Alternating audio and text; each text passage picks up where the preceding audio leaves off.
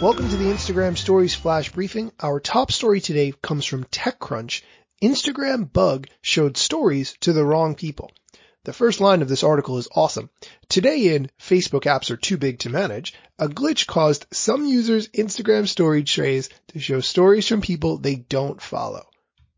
Essentially, there was a bug that showed people's stories for those people who you weren't following.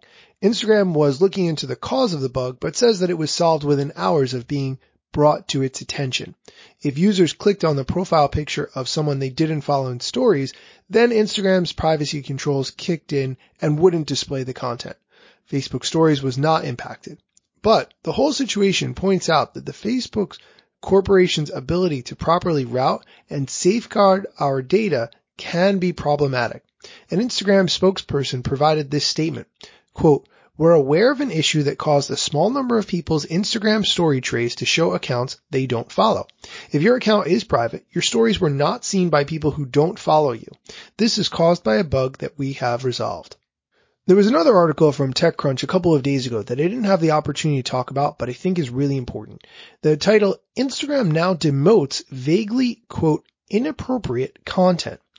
Instagram is home to plenty of scantily clad models and edgy memes that are going to start getting fewer views. Here's the quote from Instagram. "We have begun reducing the spread of posts that are inappropriate but do not go against Instagram's community guidelines." End quote. That means if a post is sexually suggestive but doesn't depict a sex act or nudity, it could still get demoted.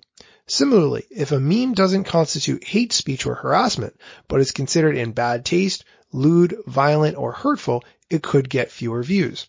Instagram is quoted as saying, "This type of content may not appear for the broader community in explore or hashtag pages." End quote, which is exactly what should happen. This is part of the effort Facebook is making across all of its apps to ensure they meet their own standards of, quote, integrity. Here's a continuing quote. "We've started to use machine learning to determine if the actual media posted is eligible to be recommended to our community."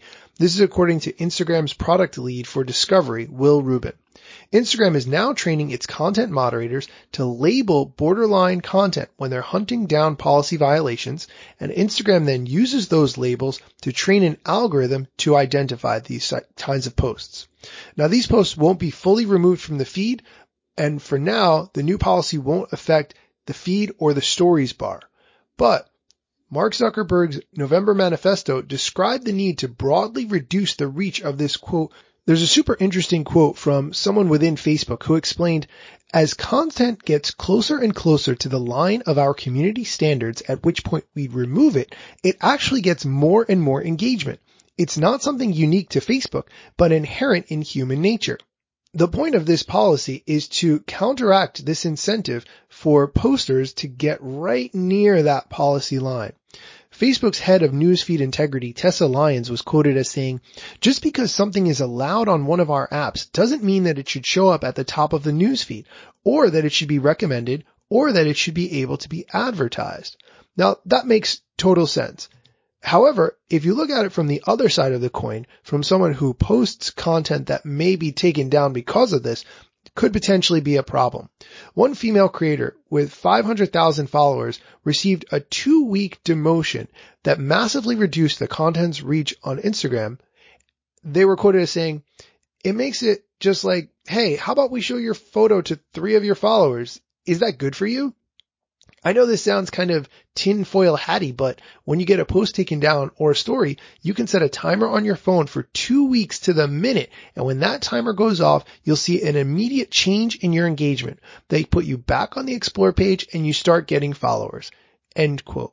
Personally, I think this is really good.